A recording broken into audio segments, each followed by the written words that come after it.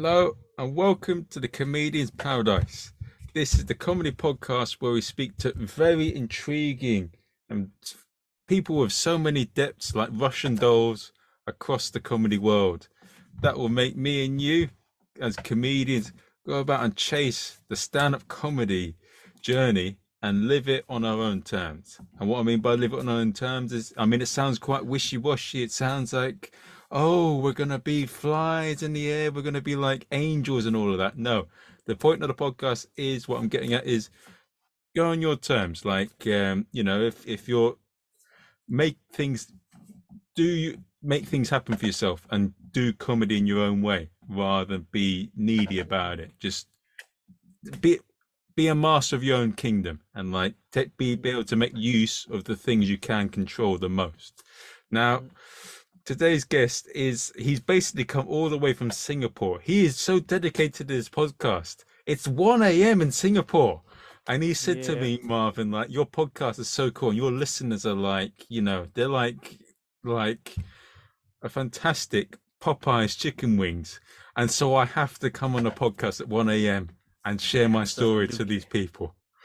Please welcome this remarkable comic who supported some of the best comics in the entire world, a man who's been on Singapore's first panel show, a man that's been on Comedy Central Asia, a fantastic comedian, and he's going to visit the UK shores in January, February. Please welcome Sam C.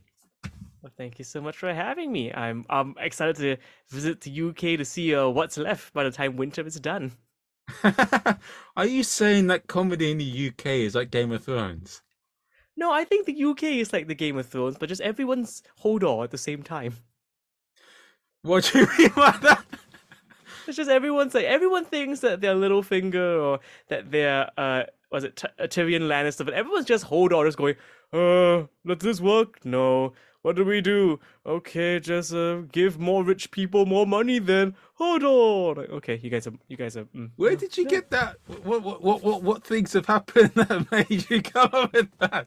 At the time of recording, we are in the start of October, and a few weeks ago there was a mini budget was announced in the UK, and the pound fell so low that people in Asia could technically buy the pound, and we're poor as shit, and we could buy the pound. That's not a good sign. When third world countries look at what's happening to your country and go, "Oh no, let's start a GoFundMe for them. They need the help now." Well, Sam, you could help me out. Help me out, please. Yeah. I'll give you a Singapore dollar. It'll be worth more by the time December is done. No, it's there's a lot of things going on at the moment. Well, to say lightly, what do you expect? The UK's, without getting political, I don't think anyone from who could be in charge of the country is of any use, or I'd vote for them. I think they're all useless, all of them. There's a few leaders. They're just all up in Scotland, I'm afraid. Well, I'm British. Don't start that. Know. I know you went to Edinburgh and you're surrounded by I know you went to the Fringe and you're surrounded by freedom and all of that with some of them, but let's keep it PG. Freedom? What do you mean freedom? None at all. It's like the Scottish people are like, oh, Scotland's so great, and I told them Singapore is one thing Scotland doesn't have: independence. So, how is that great? Yeah, look, come on, man. Look, with the Edinburgh Fringe, we need a deep fried Mars bar, and Edinburgh, we need their Scottish. I want discounts in the Scottish whiskey, and they got to. I want to share the nuclear weapons. There's all sorts of dodgy things going in Europe. So Scotland, don't leave. We need the nuclear weapons because you have them. We need them here. Don't leave. So where would they put the nuclear weapons in England? Which part of England can they store a nuclear arsenal? I don't know. Probably maybe I don't know. I honestly haven't a clue. Because I don't at this point I would do a regional joke here, but I don't know enough about the UK.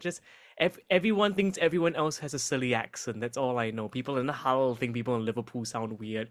People in Liverpool thinks that people in Chiswick sounds weird. Is there even a place Chiswick? Is that Chiswick? It's in West London. Look, yeah, you are right in some respects. Basically, and this is a famous comic in the UK, so we're not going to paraphrase too much. But what he says is very true. He says that the Scottish hate the English, the Welsh hate the English, the Irish hate the English, and the English hate the English, and that is very true from different parts. So that's when you're coming over here, whatever, explore that, but don't paraphrase it or Yeah, just do no, it in your no, own no. Singapore way Yeah. of being an outsider, and you can, do your own. People say that there's not necessarily a hack topic, but there's some ways that might be true. But you can make it not hack by being unique and doing your own unique viewpoint of things. Yeah, of course. It's like a thing that I feel that when it comes to the topic of hack jokes, like I as a comic try to avoid them, but also I know it's hack because it works. There's a reason it's hack because it's funny and it works. You couldn't write literally the best hour of your life. If you were an hour of hack material, that would make you more money than any amount of art you can make, for better or for worse. Well, I mean, Louis C.K. is. I know that a lot of people don't like him, and like he's done something very dodgy. I'm on the fence of like he has done some dodgy things, he's done some bad things, but I do not think that there's a single person on this earth who has not done something fucked up or nasty to another individual. So Yeah, but the thing with him is that he got caught, and then when you kind of do this stuff, especially in this day and age, then there needs to be penance to be paid, and whether or not he has paid his penance, that I can have my opinion about that. End of the day, it is court of opinions.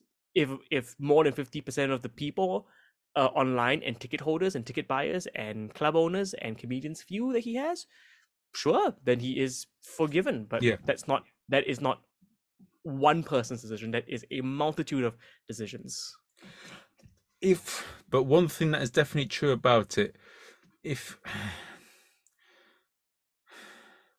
if he wasn't in the standing he is, then he would not have he would not be able to return. Like if it was me or you who did the things he did, we would not be able to return. No, you can just go to Europe. That's what they all are. Well, yeah, I mean, that's what he did. I mean, for 3 or 4 years, he hid away and returned. Yeah. They either go to Europe or Asia. That's where they all go. If you've messed up in the UK or US scene, guess what? You're probably headlining the Comedy Club Bangkok, because that's how it always goes. What's happened? Tell us. Do you have any juicy details? No, it's just the thing is that you're a good comic and you're solid, but people in Asia don't really care about international stuff. The booker's gonna book you because you've got good credits. And let's be frank, it's Thailand. Whatever dodgy thing you've done, half the city has done something far worse. Thailand's. I mean, I've got a funny sort of thing with it. So Oh, I'm English Irish. My dad's from Liverpool. He's a Scouser, but a lot of the family came over from Ireland and from England. And my mum's family originally they came from China in an island in Hainan, but mhm. they immigrated to Thailand. So and my mum says she's Thai, but I'd say fine. I am Thai and Chinese, but I'd say more technically in blood wise Chinese. Yeah. But in Thailand, yeah, they're very tolerant. They're very, they call it the land of smiles for not for any reason because they in other countries they'll frown a lot of things, but in Thailand they just I don't care. Yeah, I mean, I have spent a fair amount of time in Thailand. I would not be able to call myself in any way someone who had good knowledge on the place, apart from the fact that it used to be everyone loved the king, and then the old king died, and now everyone's kind of not really fond of the new king because he's a little bit weird, and they all wish it was the princess that became the queen because she cool. And riots they have as many riots as the French do, although their riots are actually much more cool and less people just standing around chanting about stuff and cycling a bicycle. Like No, they're fun. it's real. Things are It's affordable. real Yeah, shit. yeah, real shit. And like that, you're also part of the Golden Triangle, so that means it's like, oh, that entire area is like used to be drug haven till they legalized weed, and then now it's kind of like, oh, okay, it's just that's the if you want to get rid of drugs, the best way is to make it lame. The only way Yes, to make that's the drugs, thing. yeah. It's no, but people. It's like if you look at Portugal, like someone I work with is part Portuguese, and he tells me about how the crime rate has definitely dropped since they made it legal, and they've become very liberal with like sex workers and all that. It makes it Mhm. much safer. It makes it's yeah, it's but in some ways there's too many people linked in at the top from different countries.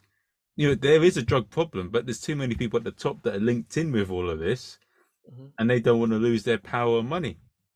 Yeah, I mean, who would imagine? Let's say, for example, like we can always go like, "It's not fair that these people in charge. They should pay more. They should have to do more and give more." Imagine you work like really hard, even if your parents are rich, you still gotta work hard at it. You still have to make an effort. And you were a billionaire, and then you've like finally made that billion. And of course, you don't have a billion. That's mainly in resources and real estate and all that. You probably have like maybe 2-3 million. Still a lot.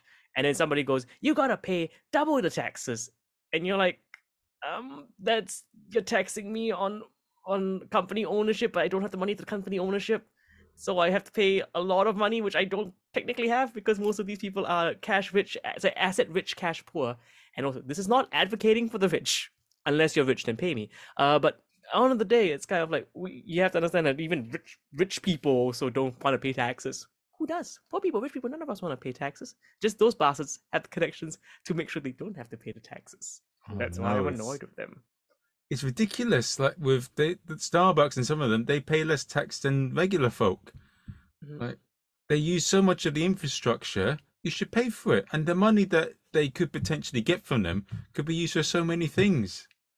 But I feel that like for companies and all that, there needs to be, as a company, you need to be able to go, here's here's the ceiling. Like, how much money can we make for our shareholders? This much. We stop here. We are not making any more profits than that. Goes back to the company to make it better, or a charity. But we have this ceiling. There needs to be a ceiling, like a ceiling on like how much profits a company can make before you should go like, yeah, no, give it away. Like, it shouldn't be gross. There should be I would say a financially moral ceiling.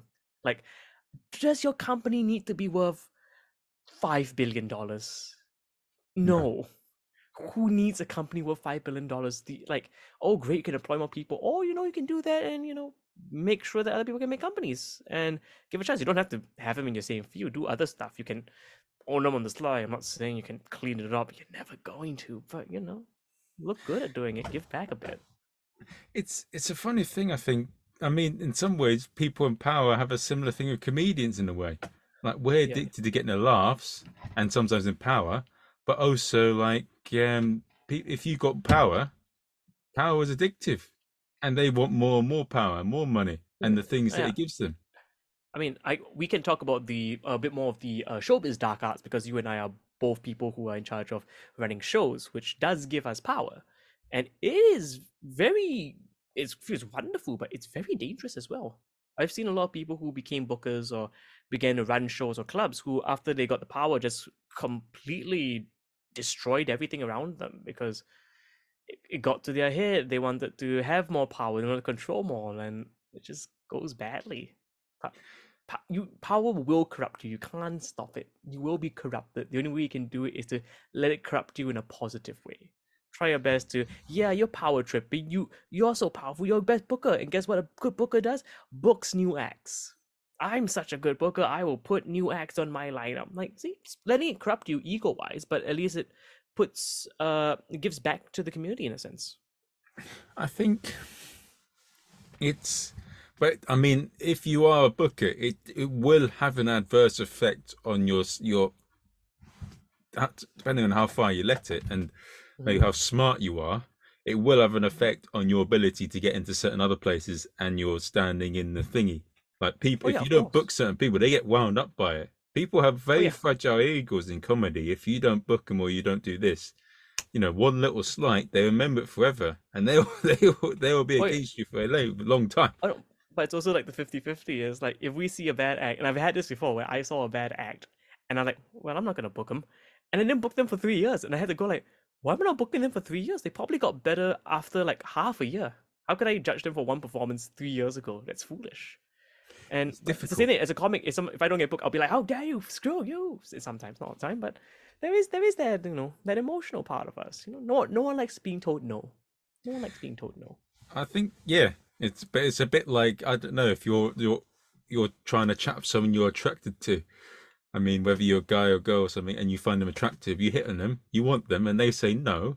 It's just your ability to take it, because you're going to get a no. I think no matter how, unless you're Elon Musk and you have the body of Terry Crews, or like the the charm of Harvey Specter from Suits, you will Mhm. probably, and even then, they probably get rejected now and then. But for Yeah, the most because part, rejection's part of life. yeah, it's even the best acts die. Even the best acts in the world will die because that's not. I mean, we all die, but like as in like die on stage. We're all gonna bomb eventually. You're gonna have a bad night. You can lower the percentage of it happening by being better, or in the dating sense, being good looking. But it's gonna happen. Gotta accept it. Is I mean, what you but you've gigged quite a lot across the globe, haven't you? So what I mean, Yeah. do you feel that the things in comedy, do you pick up patterns, like a lot of things similar across all the comedy cities, or are they all different? I mean, Because there's you've really always like traveled. there's always like similarities in every scene. There's always the young kids that think they know it all. The people who are there's always the guys who are those alpha bros who are like, yeah, I like Rogan and I like them CK guys, and this is what comedy is, and comedy speaking truth to power and fighting back against all this cancel culture. And you go on stage for 3 minutes with like 3 minutes of bad rape jokes, and like, why are you trying to cancel my comedy, bro? I'm like, it's shit comedy. It's a shit rape joke. It's a shit joke in general. It's not even the topic. It's just terrible jokes. That's one of the more common ones. The most common thing in every scene is a female comic that's really good that can't get booked because uh, not all the male comics don't understand her humor. The audience do, but the guys don't, and then she never gets booked. That is one of the most recurring themes in every city. And is it because she refused the advances of some bookers? Oh, sometimes yes and no. I'm not going to sugarcoat it. Like, yes, it does happen once in like not even once in a while. It happens more often than we think. But the most common one is honestly just like the male comics going, I don't get this style of humor. And I'm like, they are laughing. The people giving you money are laughing. You don't want to put her on to make more money? You don't Yeah. know? You want to put on your friend who has 5 minutes of abortion jokes that nobody likes except you and the other three guys at the back of the room? You do, okay, okay, go. It's okay. Go. Oh yes, that's damaging. I've seen that a couple of times, like with corporate gigs, like Mm, or I've. This is a thing I've heard from comics across the globe. They book their friends for a corporate gig, and yeah. like because they've damaged it, it's harder for people that know what they're doing actually care about putting a good show to win back their trust. Yeah, like now when I get book corporate gigs, I just tell the person in charge like, you know what, you could like book me for less time, pay me less, let me do crowd work, let me run games or some shit.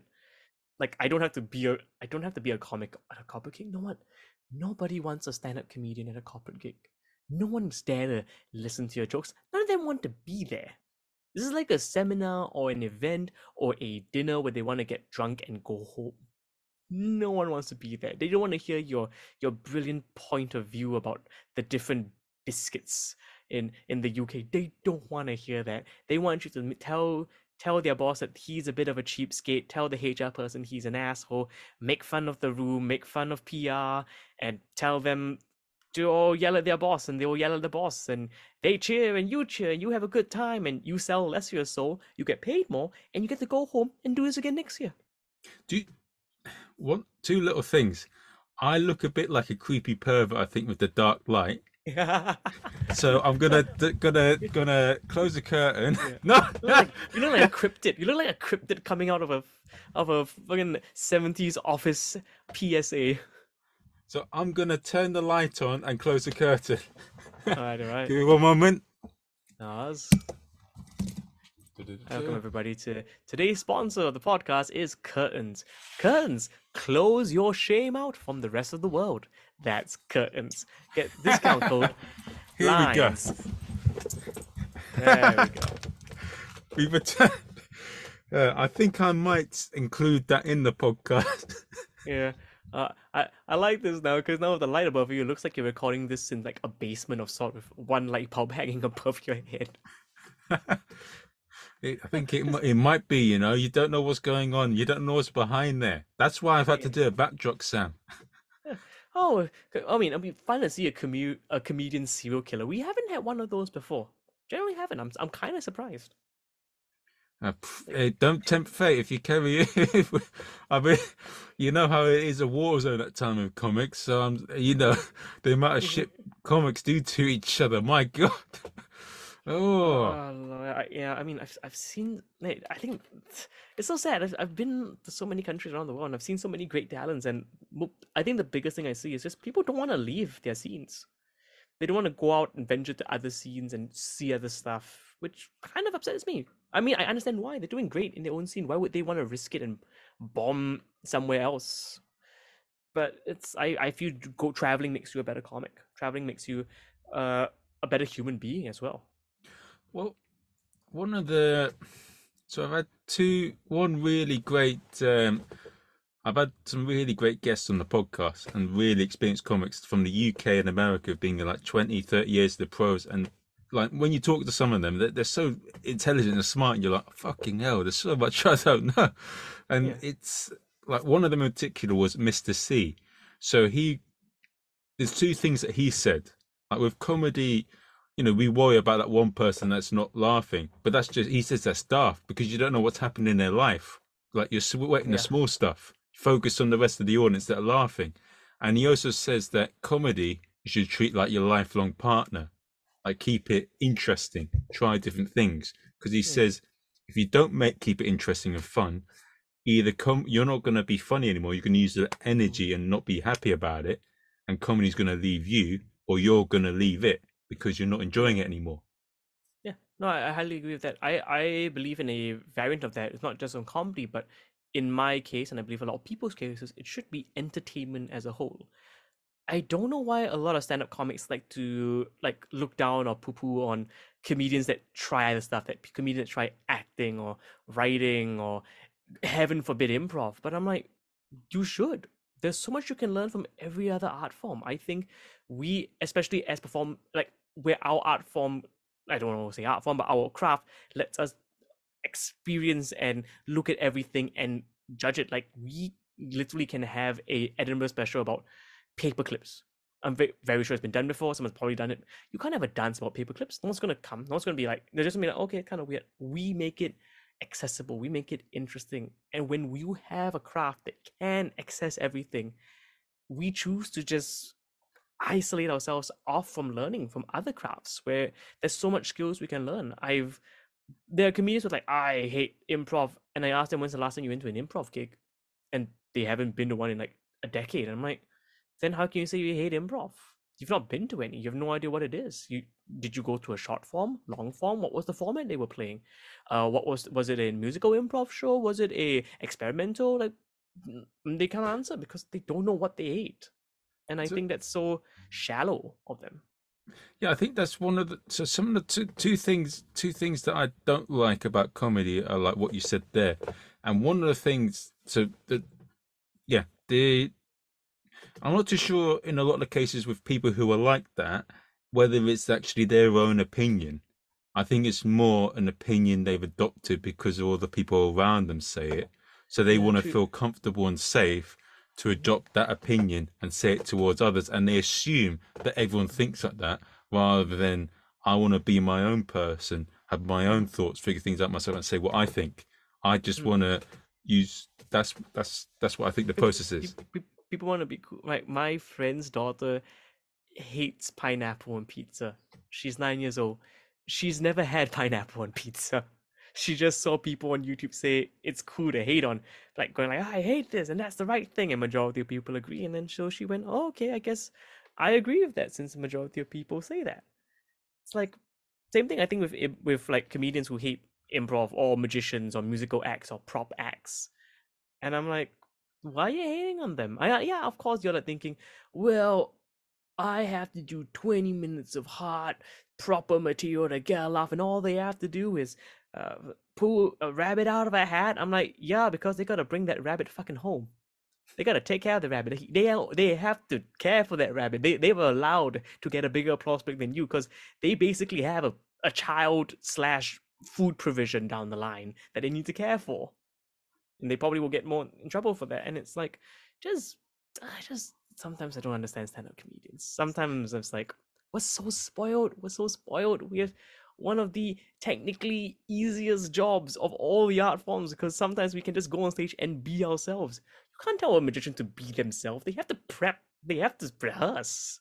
Same thing with musicians. They all have to do that. We can literally rock up to a gig half drunk, like smoking on a spliff, hobbling, and we're like, yeah, I'll work it out on stage and do the best 30 minutes of their life, and then go like, yeah, I'm gonna get more drinks at the bar. The others, they gotta pack up. They Well, gotta slowly there put is a everything thing back in the about it, bag. though. There is a thing about it. For comics that are very shut on their one thing, when they have everything the way they want it, yes, they can do well. But what about when things aren't as you want it? Like the lighting's wrong, or the music's going on. Like, where's your versatility? Where's the fun in it? Like, and you're giving up straight away. A lot of times, people, oh, this wasn't the way it is, the way I want Yeah, it, so I can't play it. It's yeah, if, and they or just one give of the up things and they I get complain. with some of the gigs I run, Mhm. like one gig in particular, like this isn't. You got to think that you're not going to work in perfect instances. Like, stop if you be too demanding with the venue in certain instances, you're going to be like, you got to justify it. Yeah, So, and you got to work with things not being perfect all the times. If you think things are going to be perfect, you're not going to do anything.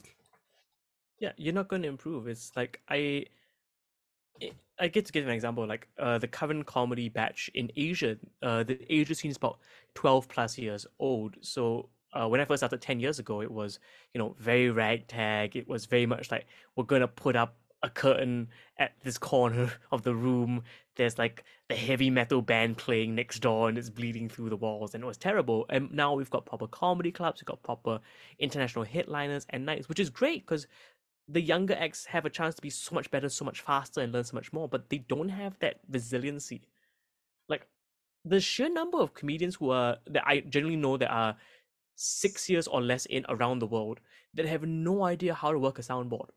They have no idea how to adjust lighting on a spotlight. There's no idea how to move an audience together. They who look at a room and see the chairs are badly organized and complain instead of moving the chairs themselves. I'm kind of shocked by it. Like sometimes the smallest thing can make a gig better. Just move everyone a little bit closer to the front. Yeah, you got to move 100 chairs, but you have a better night. And these comedians don't want to do it, and that perplexes me so much. It's like, and as I say, like comedians, we're the laziest fucks. We're so spoiled. We're spoiled, aren't we? Because even when things are bad, we still need things to work. Like we still need to have a show that's in a confined space. It's hard to do outdoors. You want it to be dark. Audiences has to be drinking. It has to be nighttime. There's all these things. You gotta have a mic. You gotta have lights on you, and all that nonsense and shite. And then when things we don't have that, we're like, well, it's not our fault. We did a bad job. It's the room's fault. It's a bad job. I'm like, wow, how spoiled are we that we can blame all these things and not ourselves? We're lucky. We're lucky.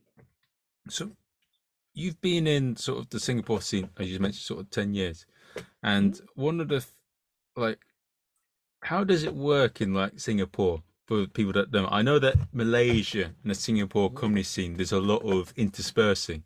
I know there's a bit of a rivalry between Malaysia and Singapore. Like Mhm. Kevin J was on the Mhm. podcast and he says there's a lot of intermingling. Yeah, I mean, it's like the rivalry between our countries seems to have gotten. It used to be, haha, we're fun, we're silly, we laugh about all this stuff. And in recent years, it's gotten a little bit more toxic than it used to be. I don't blame the toxicity.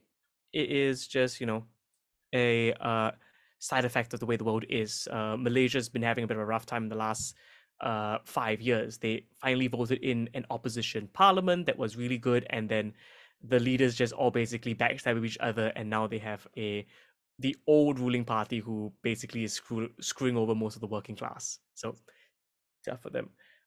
In terms of the differences in the scene, there's not much. It's just like doing comedy in a different city in the UK. It's just that the city has these things and these rules. Is it something that's unique to that city, or in this case, Singapore, Malaysia? No, it's just diff- different colors on the spokes.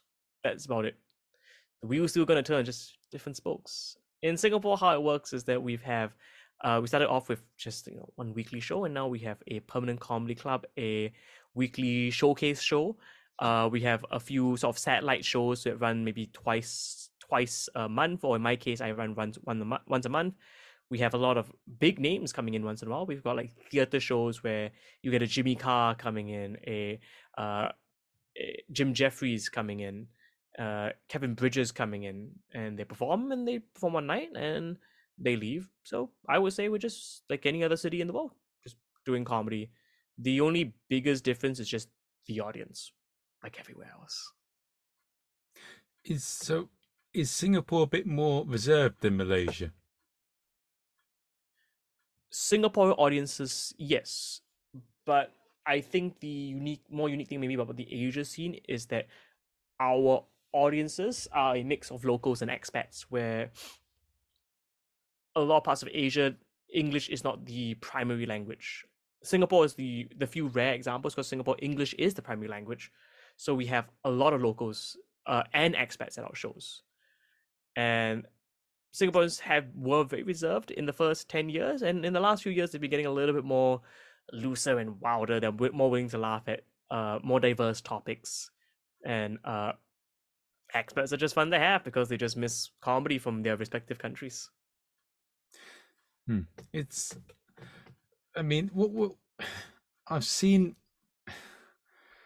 So two questions I got to add on that. Like in Malaysia, I mean, in Singapore, like Jonathan Atherton, God bless his soul, he did a lot for comedy in Asia. Like so Malaysia used to have two big clubs, like the Crack House and what's it called, Joke Factory, and LOL and LOL as well. LOL. Yeah. And in Singapore, is it like that as well? Like there's three big promoters you got to kind of. So small history lesson. So the Crack House opened in 2014, if I'm not wrong. I believe 2014. 2015 or late 2014, LOL opened. LOL closed in 2016, 17, I want to say. Then the Joke Factory opened in 2017, 2018. I'm probably getting the dates wrong for that one. And the Crack House closed this year due to the kerfuffle. Y'all can look it up online. Just search Crack House Comedy Club and look on the news tab. You'll see it. I'm not going to get into that. And so at majority of the time, there's always been two comedy clubs in Malaysia, which was good because it's good to have competition. Singapore, we only got our first comedy club in 2017, and there was good competition because the owners were fighting amongst themselves, so that made things interesting. The club closed in 2020 due to the pandemic, and then now we have a new club that opened this year called the Lemon Stand. Would I like to see more comedy clubs in Singapore? Absolutely. I think more comedy clubs will encourage both of them to be better producers, showrunners, and bookers, because now there's options. When you're the only game in town, sometimes convenience breeds contempt. You just get so lackadaisical, audiences just get turned off because well, if you're not trying, why should they? If you're not trying to make your club better and make your shows better, why should the audiences show up? There is a particular scene, I'm not going to name the scene, but for the longest time, they've only ever had one comedy club. And because of that, the booker runs it with an iron fist and basically can book whomever he wants and only books the people that he likes. And that has, in my opinion, made the scene very bad, much worse, because then only a handful of people are getting better. And they're only getting better in this one venue where there are certain rules to be played by. So now when they go out to different venues and play, they're not used to having to deal with like modifiers or things that things that will affect the environment. Like maybe these guys are playing in a long room style, and then suddenly now they're going to play in a what's it called, sort of black box style, or they have to play in a thrust stage. Like the pure fact that if you gave a comedian a thrust stage, half of them would start crying. A thrust stage scares comedians so badly because they don't know how to deal with someone looking from behind them for an entire 20 minutes. I'm like, just turn around, walk more. Just take it as a three-way stage. It's a big stage that's just been folded. That's all. But they're like, do I turn? Do I look at them? Do I move further back? Like, no, move further. Look at them. Turn. Turn, perform to them. Small things. But you don't, once again, you don't go out, you don't leave your comfort zone, you're never going to get better. How and what was it like sort of having people like, I mean, you mentioned some of the big names there, the best comics in the world there. What's it like performing with them? Do you feel a bit of awe because you're seeing someone that you've seen on TV, or like what's it like? I think at the start it was that, like, oh my god, it's this person, and you never think you'd work with them because you're literally at the other side of the world. Why the hell would they come to your country? And then they're in your country, and and it's wow and exciting, and you get awestruck. And then as the years go on, it's not that you lose that joy, but you begin to respect them as just another comedian.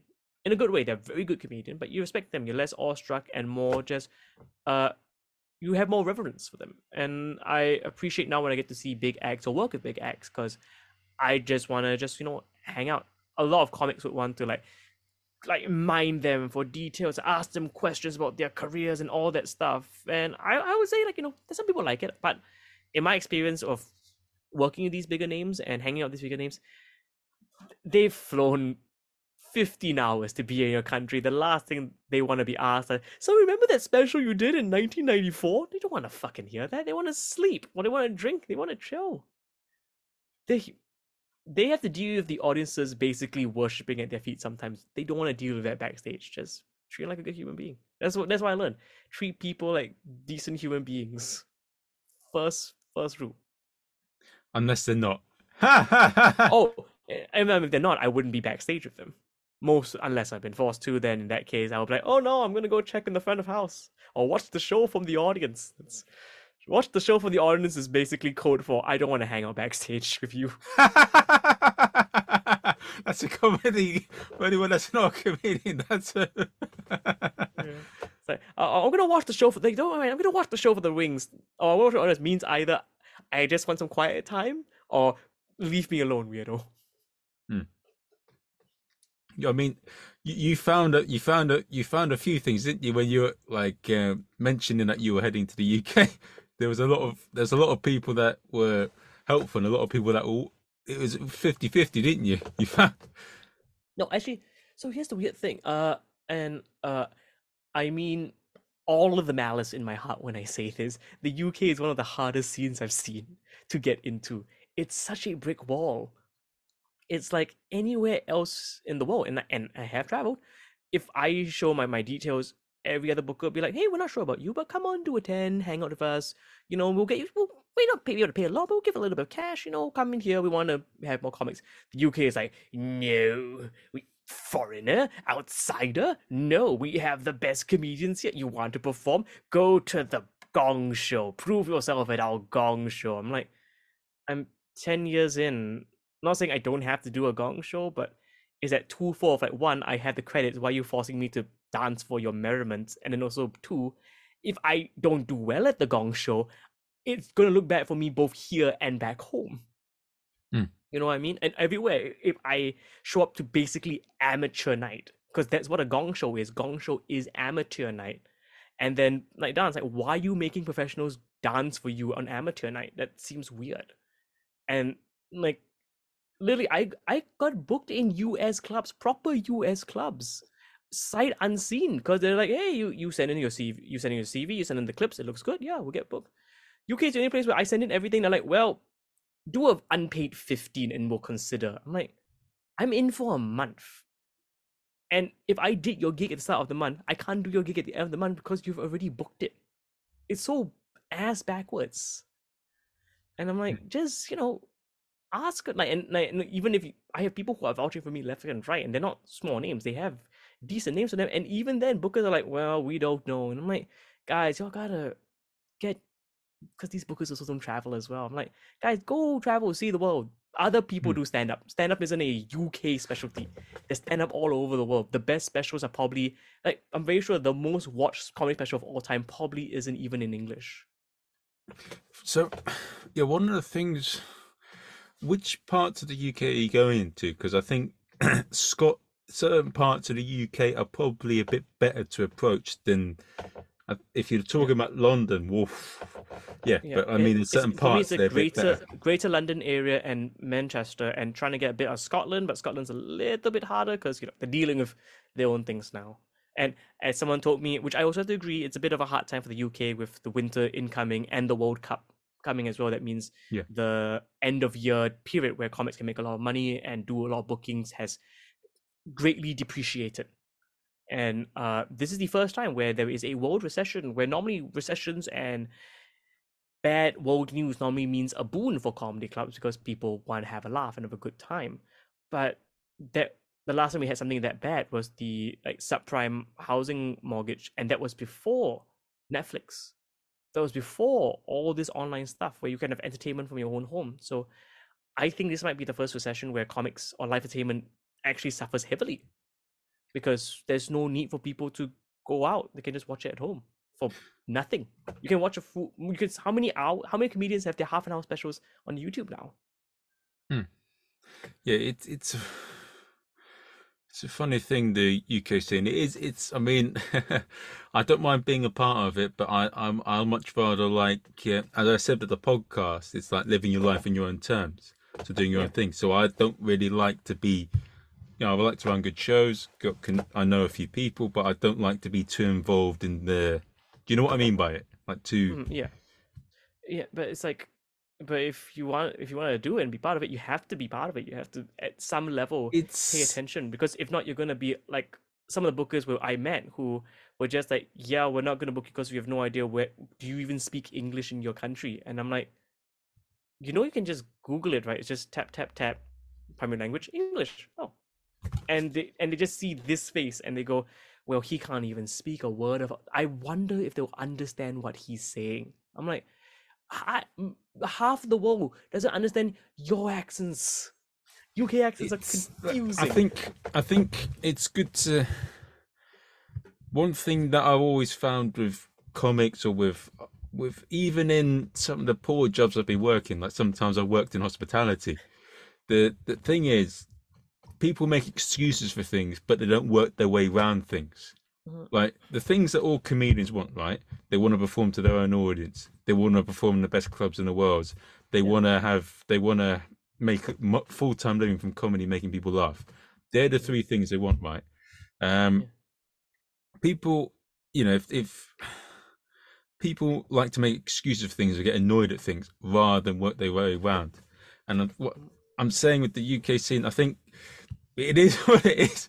But I mean, you're in a, luckily for you, you're in a position where you've got that confidence and you got the things where you're in a certain place. You know you're good at this. You got things to fall back on. But so many comics haven't got that.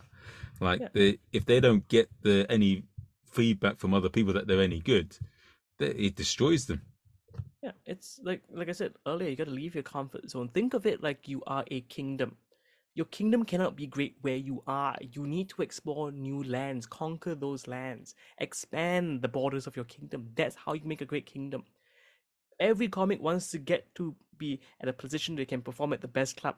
How do they get there? Not by just doing 5 minutes at a shit club and then jumping. No, you gotta get a 5 at a shit club and then 5 at a slightly better club and a 5 at a better club, and then you do 10 back at the shit club, and it grows and it grows. It's a slow climb, and it's a painful climb, but people need to understand that is that climb. Yes, we are, and I'm also happy about this. Yes, we are at a era where a lot of performers can hotshot their way to the top. We have a tight 20 in a bad club and it just looks really good. Or you put it on YouTube, if it gets to like 5 million hits, guess what? You're gonna be in Mock the Week in a few months. Oh, not anymore. You know what I mean? They're gonna be in these positions. And that's amazing that there are all these opportunities, but that also means that these people do not have the sort of foundation to survive. Some do. Some have the tenacity and will fight back after they have the fall, because we all have that. But you need to have that patience. You need to have that growth, and you need to have that understanding that this will hurt. This will suck.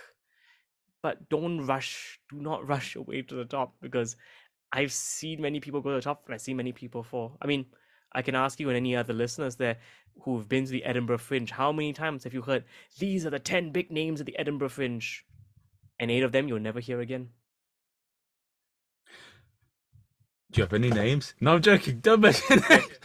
yeah. Every year it's gonna be like, this is the big name, that's the big name. They made a huge splash, and then like next year they're like, where are they? Don't know. They did good. They got a TV gig, or they got this big gig, completely bombed, quit comedy, went on Yeah, to but be behind the scenes. I'm like, yeah, fair enough. Good for them. yeah. And what you were saying about what's it called? The book is saying this or that. You know what? I had a. Do you know Earl Oaken? Have you gigged with him? What's his full name? Earl Oaken? Earl. Oh yes, Earl Hogan.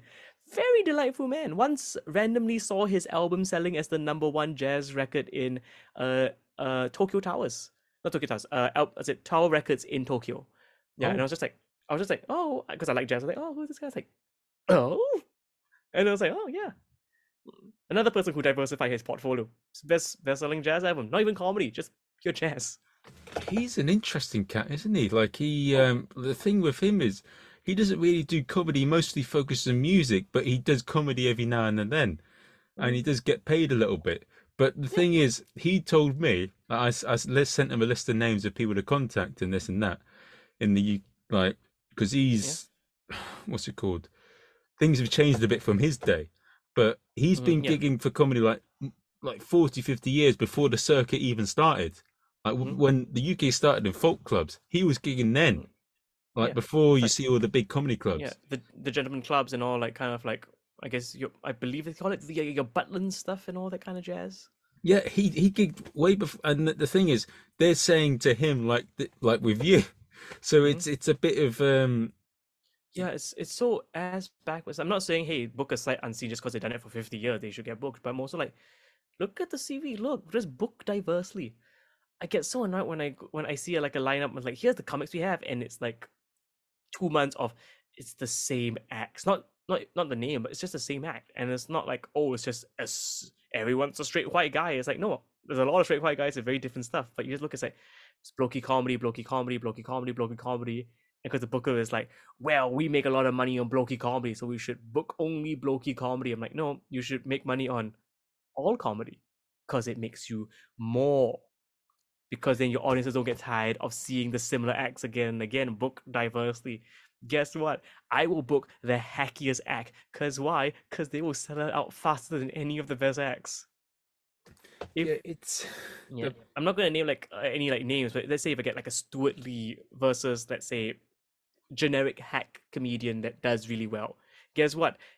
This hack comedian will always outsell Stuart Lee because it's more general and more approachable. Not saying that he's better than Stuart Lee, just sales wise, it's just easier. now the point is with everything you said there, as long as you're not deluded and thinking you're good, and as long as you got this, Yeah, fuck yeah, people, isn't it? You can wait your yeah, way, work your way around things, and work hard, gig a yeah. lot, and Mhm. like fuck people who don't don't see it. Yeah, yeah. Just find a selling point. Like, sell yourself. A lot of, you can't just go with I'm funny. I'm like, no, you gotta have more than that. You can't just be funny. Guess there's like 7 billion people in the world, and guess what? Most of them want to be stand-up comedians or think they can be stand-up comedians. I know Oh, a lot of people who are hilarious off stage. Couldn't get on stage and hold a goddamn candle. So anyone can be funny. It's just whether can you be good at it. Can you live long enough doing this? Can you do this for 10, 20, 30 years? Where do so you, where, there's a, there's another thing that comes across. Some of the things that I think are problems with comedy. So I think people say that all comics are fucked up. I think everyone's fucked up. But I yeah. think that one of the things with comedians is a lot of comics that I come across, they weren't necessarily the cool kid in school or the cool Mhm. person. And sometimes even with performing arts. So they sometimes they like to play on that. They want to cover for the lack of feeling like they were the big shot Yeah. in their youth. Yeah. So they want to try and put it on other people. Yeah. Because And as we said earlier, power corrupts. Once you have that taste of power, you do anything to keep it. Once you have that fame and fortune, you do anything to keep it. I understand. Makes sense. Who wouldn't? But, give back a little bit. There's nothing wrong with making things better. Book new acts, book diverse acts, give other acts a try. Hey, I'm very much a liberal left wing guy, but I'll book a right wing comic if it makes sense. If it makes sense, I'll book a right wing comic because yeah, I want to make money. Some people may complain, hey, why are you giving this guy a platform? But I'm like, is it choose wisely? Don't pick the assholes. Yeah. Yeah, The no, same way you don't book a left wing asshole, like left wing comic that's also an asshole. Because guess what? There's a lot of left wing assholes as well. Not saying that only the right wings do not dominate the asshole market. Are you gonna mostly just perform in comedy, or are you gonna watch some shows as well? When I'm over in the UK. Yeah. Oh yeah, definitely. I'm gonna watch not just comedy. I'm gonna see if I can find out like some of the cabaret and drag nights. Because I'm like, oh yeah, we don't have that in my neck of the woods. There's no cabaret or burlesque. We don't have it in Asia. So I'm like, I want to see that. There is some. I'm looking to find out more about that as well. But there is, if you want to look at where comedy is quite creative in the UK, probably Angel Comedy, Soho Theatre. Yeah, That's that's where, and maybe Two North Down. That's yeah. where, I've heard. and also Museum of Comedy and Leicester Square Theatre. That's where comedy's being creative. If you look at the Mm, Comedy Store and like, it's all straight stand up, gag, mm, gag, gag, gag, gag most of the time. mm, mm. But depends what you like. I mean, What? I like all comedy. I when I was at the Fringe this year, I made a commitment to watch more shows because when I was there in 2019, I was not exactly as well off because 2019 still a kid, and I could only watch like a handful of shows, only like 3 shows, and like this time I watched like 25 shows across the spectrum and diverse, like just like acts were just like, hello, I'm here and I'm here to talk about comedy. Here, and I have this style, this very English style, and I know it's been sad. Oh, it's been sad, like that very old school style. And and after that I'll go watch someone like an Ada Camp, who is like one of my favorite comics, Ada fucking Camp. Yeah. You know Ada Camp? Oh, I Oh, love yeah, her. yeah, I love her because it's just so fun. If let's I'll happy to sidetrack about Ada Camp for a bit. Like the most inventive, elusive. I find it like a rose amongst the brambles when you watch her show because you just get drawn in. And I've seen both like the 2 hours, and I'm just like watching and watching. And I mean, it's a character, and the whole time I'm sitting there going like, "This is all bullshit. None of this is real." But I want to learn more about this bullshit story. And it's so well done. It's engaging. It's exciting. There's ups and downs. There's magic and silly stuff. And I'm like, yeah, this is what comedy should be. Fun. I want to Yeah, watch a comedy show and have fun. yeah, I've actually had her on the podcast. Yeah. Uh, Oh, lovely. she mentioned what you said. She likes being a variety performer. Some people don't like her because they can't place her, but she likes it because she gets to learn from magicians, she gets to learn from stand-ups, and she gets to learn from cabaret acts, which is very similar to what you just said. Yeah, that's like. I mean, I love a straight stand-up act in the same way I would like a variety act, in because I mean comedians like, oh, a variety acts, but like, yeah, your guys will poo-poo on anybody. It's like the observational comedian hates the one-liner hates the pun guy hates the dirty act hates the clean act's too busy molesting the children. It's like everyone just has their own thing going on. What? I make fun of clean comedians. I wish I could. I mean, I can work clean, but the fact you can write an entire clean hour, I'm like, fucking salute you, man. That is a skill. That is such a skill I'm envious of.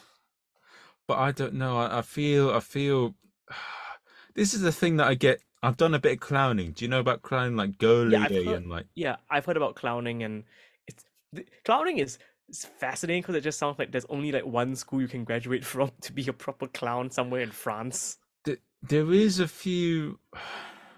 There's plenty of clown teachers across the globe, but he's probably the main one. But Yeah. he learned from Lecoq, who's like he's dead now, Lecoq, but he Yeah. did a lot of other things. But Philip Goli learned from him. Mm.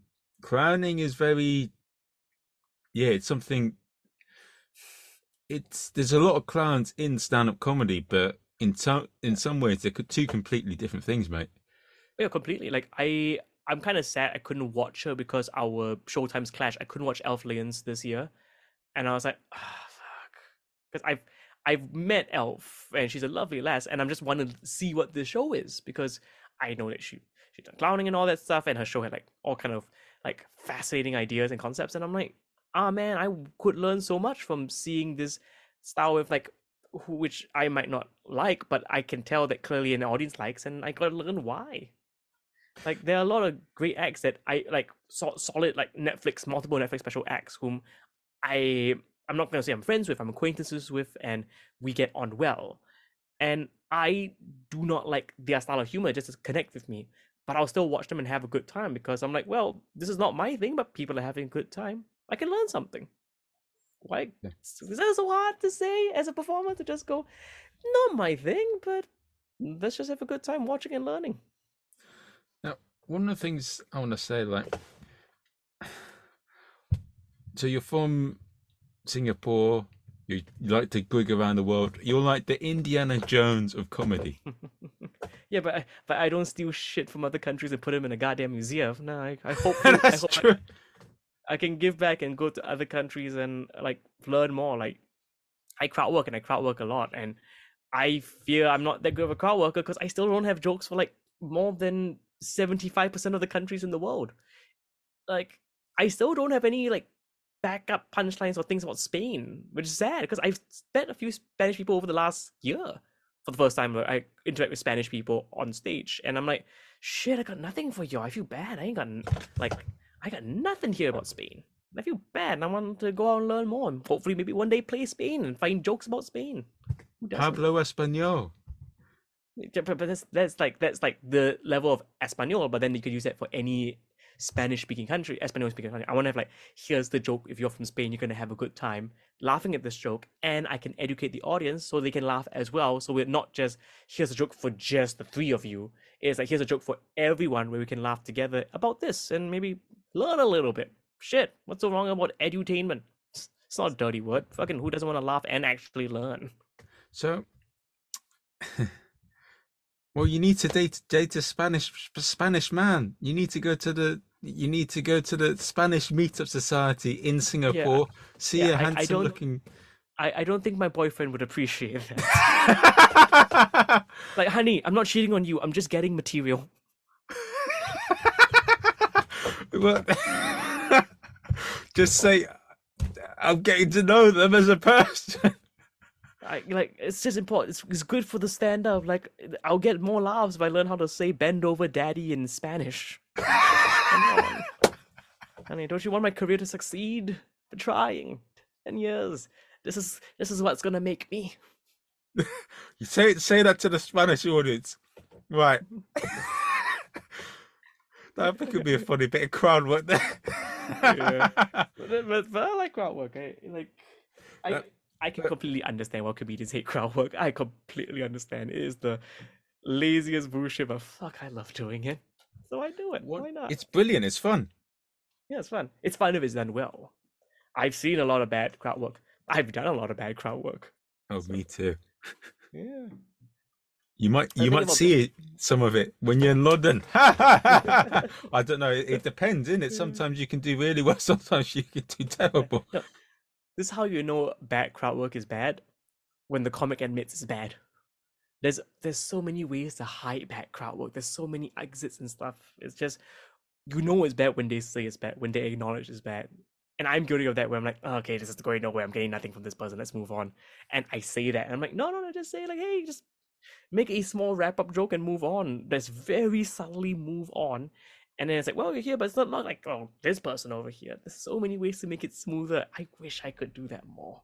But, yeah, the only way to get better is by doing it. And the only way to get better is by failing at it. Because once you fail, you learn. And then you can get better. Exactly. Now, one thing I want to ask about sort of Singapore hmm is what makes it unique and what do you love about it?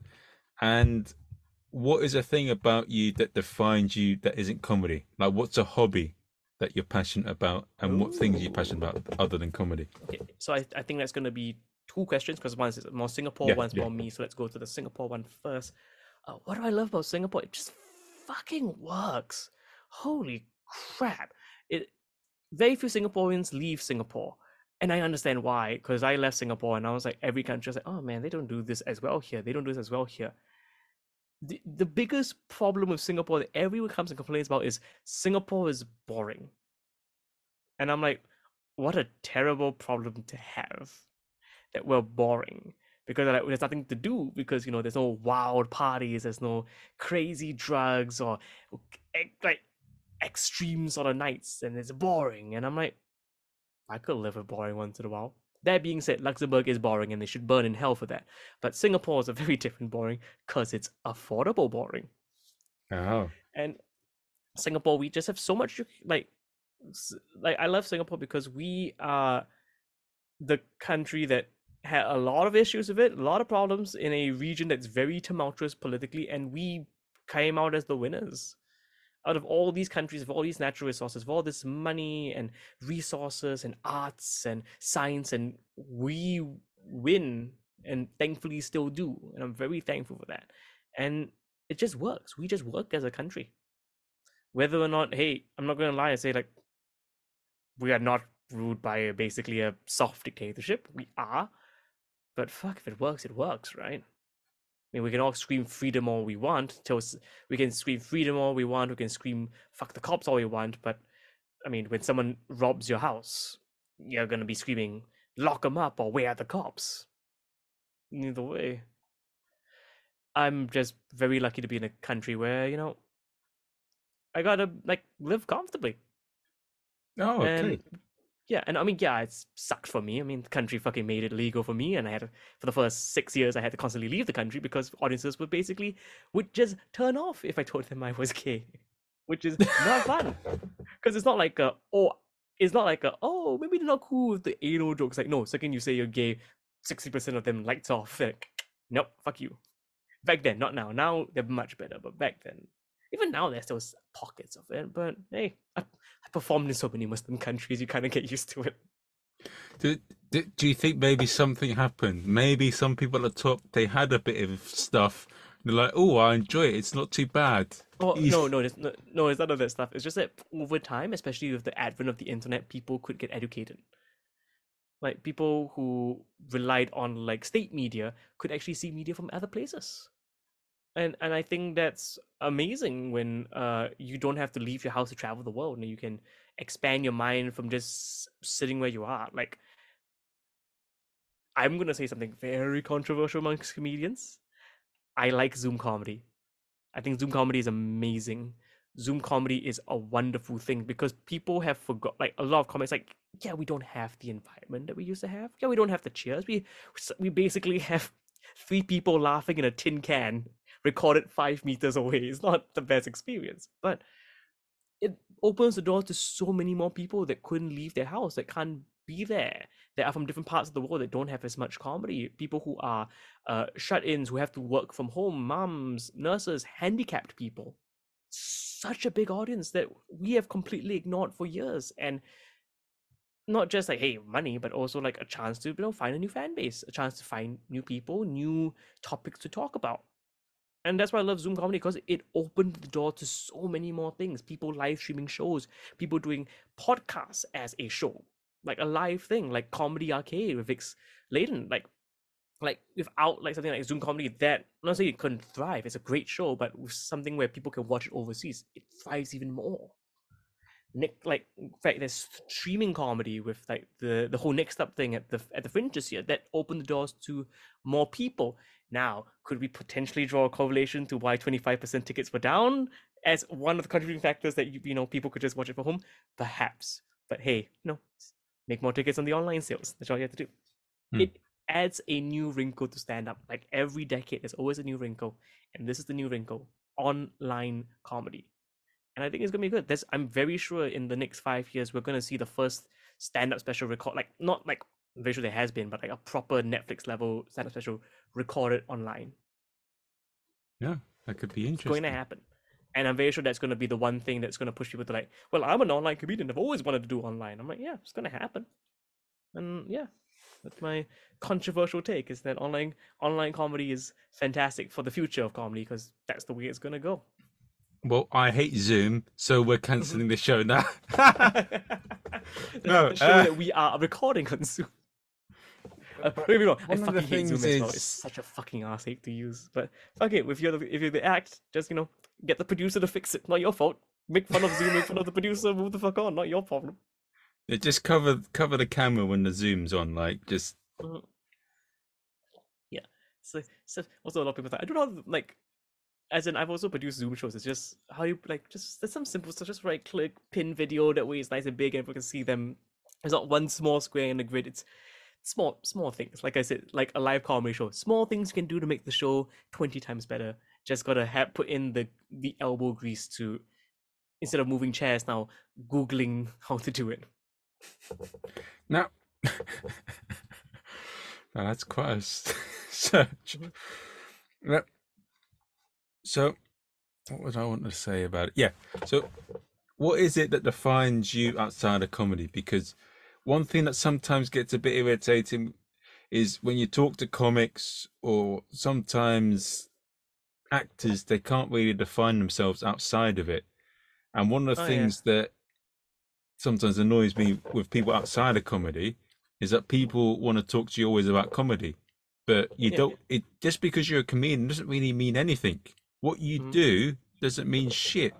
It's what's your character, what's your personality, and that's what annoys me about people. Now, what with comedy? Who are you outside of comedy? What's your hobby and what are you? The weird thing about outside comedy, my hobbies is just entertainment, gaming, and all that stuff. Like I'm the guy where the comics be like, oh, he's hanging out with the wrestlers be like, oh, he's hanging out with the improvisers like, oh, he's hanging out with the rap artists, and then the rap artists like, he's hanging out with the D&D people. The D&D people is like, oh, why is he back here? Asshole, get out! You drink too much. Stop playing with us. And I just am excited by anything and everything. Like I've got a board games, whole bunch of alcohol. Like I just want to just experience anything that seems fun. And I think that's my identity outside of comedy. Is just a guy that's just likes to just dive into some weird random stuff. Like hey, during the pandemic, I was like, what I'm gonna do? Let's write a book. Wrote a whole novel, 90,000 words. A lot of comedians will talk about wanting to do it. Most of them won't. I'm like, yeah, sure, I'll do it. A lot of performers want to do it. They don't. I did it. Why not? It's fun. And then after that, I'll play 12 hours of Civilization 6 because it's fun. Why not? People need to have more fun. It's a weird thing to say, but people need to have more fun. So what I want you to do, when you come to my gig, make sure you bring Dungeons and Dragons game and you play it on stage. Well, I mean, I've got a whole bunch of other different systems. Do you want like the World Wide Wrestling system of the second edition? We've also got Bucket of Bolts, which is a very lovely zine edition. There's so much you can do. Hell, I can run game shows. I can run a werewolf. Hell, I'll fucking salsa or tap dance. I don't mind. Whatever's fun and stupid, I'll fucking do it. I don't need to like. Yeah, go ahead. Sorry. Oh, okay. That's brilliant. That's brilliant, man. Just like having a good time. Like, I mean, I'm the kind. I feel like I'm the kind of person to just like, fuck it. If they want to do it, I'll do it. If it seems interesting, I'll say yes. If it seems interesting enough to me, or I think like, oh, this is gonna be a good time, why would I say no? Why would I say no? I think a lot of stand-ups try to curate their lives outside of stand-up. Like, I've got to be doing this. I gotta have these pictures and these photo shoots and go to these places, be seen with those people. I'm like, yeah, you could. I'm gonna hang out with the wrestlers because they drink a lot and I drink a lot and they're kind of cool. So, y'all go off to your weird party with movie stars that nobody wants to drink or eat because they gotta look good for tomorrow's shoot, and I'm gonna go and get drunk as 5 people are literally killing each other with metal folding chairs because it's fun. And you're gonna make bets on who's gonna win. Is wrestling? Are you fucking kidding me? No. One of them might actually know who's going to win. I'm not going to make bets at a wrestling show. Well, yeah. Unless it's UFC. Unless it's like you got Conor McGregor versus Paddy Pimblett. Oh, yes, the new gentleman. Yeah, he seems delightful. The Paddy gentleman compared to Conor McGregor. It's like, oh, okay, we seem to have changed our fascinating UFC characters from, oh, I want to screw you, to like, hey, love yourself and love your body. I'm like, I like this. This is a much happier tone. If you weren't with someone, would you chat up Paddy Pimblett in a bar? Like, do I fancy them on how they look? Yeah, would you be like, all right then, mate, Paddy Pimblett, you look like the sort. Let's do you're good not here. Let's do it. not in that accent. But I mean, I wouldn't personally go up to him with the aims in mind to, uh, get into a triangle choke, if you know what I mean. But like I just have a conversation. If he was game for it, no, don't chat. Okay. But would you be smooth? What would you do? Oh, never. I would never be smooth. I'm just weird. That's why I like doing. I just talk and I'll be myself. And some people think it's too much. Some people think it's not enough. That's their choice and their opinion. I'm just gonna do what I do. Hope for the best. Now, if there's if the what how would you like to be remembered, and how do people find out about you? How would I like to be remembered? Ooh, that's a lovely question. I don't know. I'm not focusing on that now. As in, because if remember is when I die, I would like to be remembered. I'm not. Hopefully, I'm not close to that yet, and I think I can answer that question when I'm a bit closer to the grave. But for now, I can't answer that because I'm still trying to find out what I want to do. I'm still learning. I'm still discovering things about myself, and I don't think I'll stop till I'm on the deathbed and I'm like, okay, I've done everything. What should I want to be remembered for? Like, no, just gonna keep doing it. I don't know. I can't tell you what's gonna happen next year. No, nobody knows. No, I might do a bit that's really dumb and I hate, and everyone will remember me for that, and that's my get her done kind of thing. I can't say what I'm gonna be remembered for till I get there. Just gonna keep hammering away and try to make enough money to survive and hopefully get a house with a boyfriend. That's the plan now. Right. Be successful enough in the career to get a house with a boyfriend, because I'm on a super single bed and he's 199 cm 6'6". So this bed's a bit too small, so I gotta get my own space. Like my own space and a bigger space so we can actually both fit on the same bed. So he's tall. He's very tall and I'm very short, and he takes up a lot of space. And it's hard for me to sleep sometimes when he sleeps over because he takes up a lot of space. So I just want to be successful just for pure admin reasons. Genuinely, I just want to be more successful so I can get a bigger bed. That's all. Yes, that's a legitimate reason. Start every show. Listen, you may not find it funny, Sonny Jim, but I will not be able to get a bed with my mister. With my mister? Oh, we gotta that shack up with not enough space, love. You understand that? I don't even know where the accents are going. So I've been working in America, and my UK accents have been like out the window. Well, don't worry, just explore different parts of the UK bit. As you say, see a YouTube video. Maybe what you got to do with the book is you got to start doing accents in their place so they know you. So you're versatile. The one rule I have learned when traveling: if you want to win an audience over in a different country or city, learn the local swear word. Once you know how to swear locally, they'll be like, "Oh, wait, how did he know that? Oh, he's like," they will automatically like switch like a dime to you. The second you just randomly swear in the local language, they were on your side 100%. Okay, right, that's it. Yeah. I'm gonna look for a Singaporean swear word. Zibai, or straight up, your mother no hair. Okay, can. That's not a swear word. That's a drinking vessel, sir. Oh, okay. Hokkien swear words. Yeah, there we go. We got the good stuff now. Hokkien swear words. Lanjiao. Yeah, that's not bad. It's penis. That's good. That's a good one. Go say it a bit faster though. Lanjiao. And also when it's Hokkien, Hokkien is the most aggressive language in the world. Like it will sound like they're cursing at each other and swearing at each other, and they're probably just saying "Good morning, how you doing?" It's such a verbally visceral language. Chi bai. There we go. Chi bai. Yeah. Oh, kaninabe cao chi bai. Fuck your mom's smelly vagina. Kaninabe cao chi bai. Okay. I've won you over. Which I have just named up. Which I taught Rich Wilson how to say on stage. That was quite delightful. As part of a show, we were sharing the stage, and he was like, "Oh, like teach me something in Chinese or Mandarin or Hokkien." And I told him to say "Kaninabe cao chi bai." And I'm not sure if that is going to be on a podcast, but it'll be delightful to hear Rich Wilson swear in Hokkien on a I'm podcast. gonna ask him that if I see him. Yeah. Now- Just like Sam C, bow tie guy that we walked home very drunk one of the nights after a night at the loft. Oh, Yeah, it was fun. Sim and his missus and me just stumbling back through Leaf. I've not really. I've seen him once at a comedy show, but I hear he's a proper sound chap. Oh no, like his thing because I just heard about him. I've never seen his stuff because as I have the world, and very lovely human being, very lovely human being. Bless his heart, what a sweetheart. Now one thing I want to say. He's my dad. Bullshit. Lie. Yes, of course. Lie.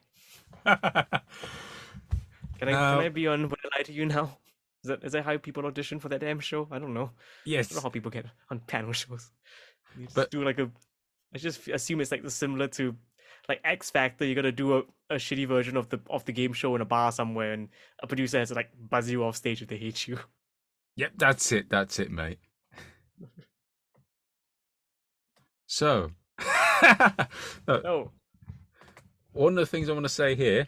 So, if someone's listening on the podcast right now, and they're listening, like Sam, yo dog, Sam C is the shit. Like, how do they find out about you? very straightforward people you have listening.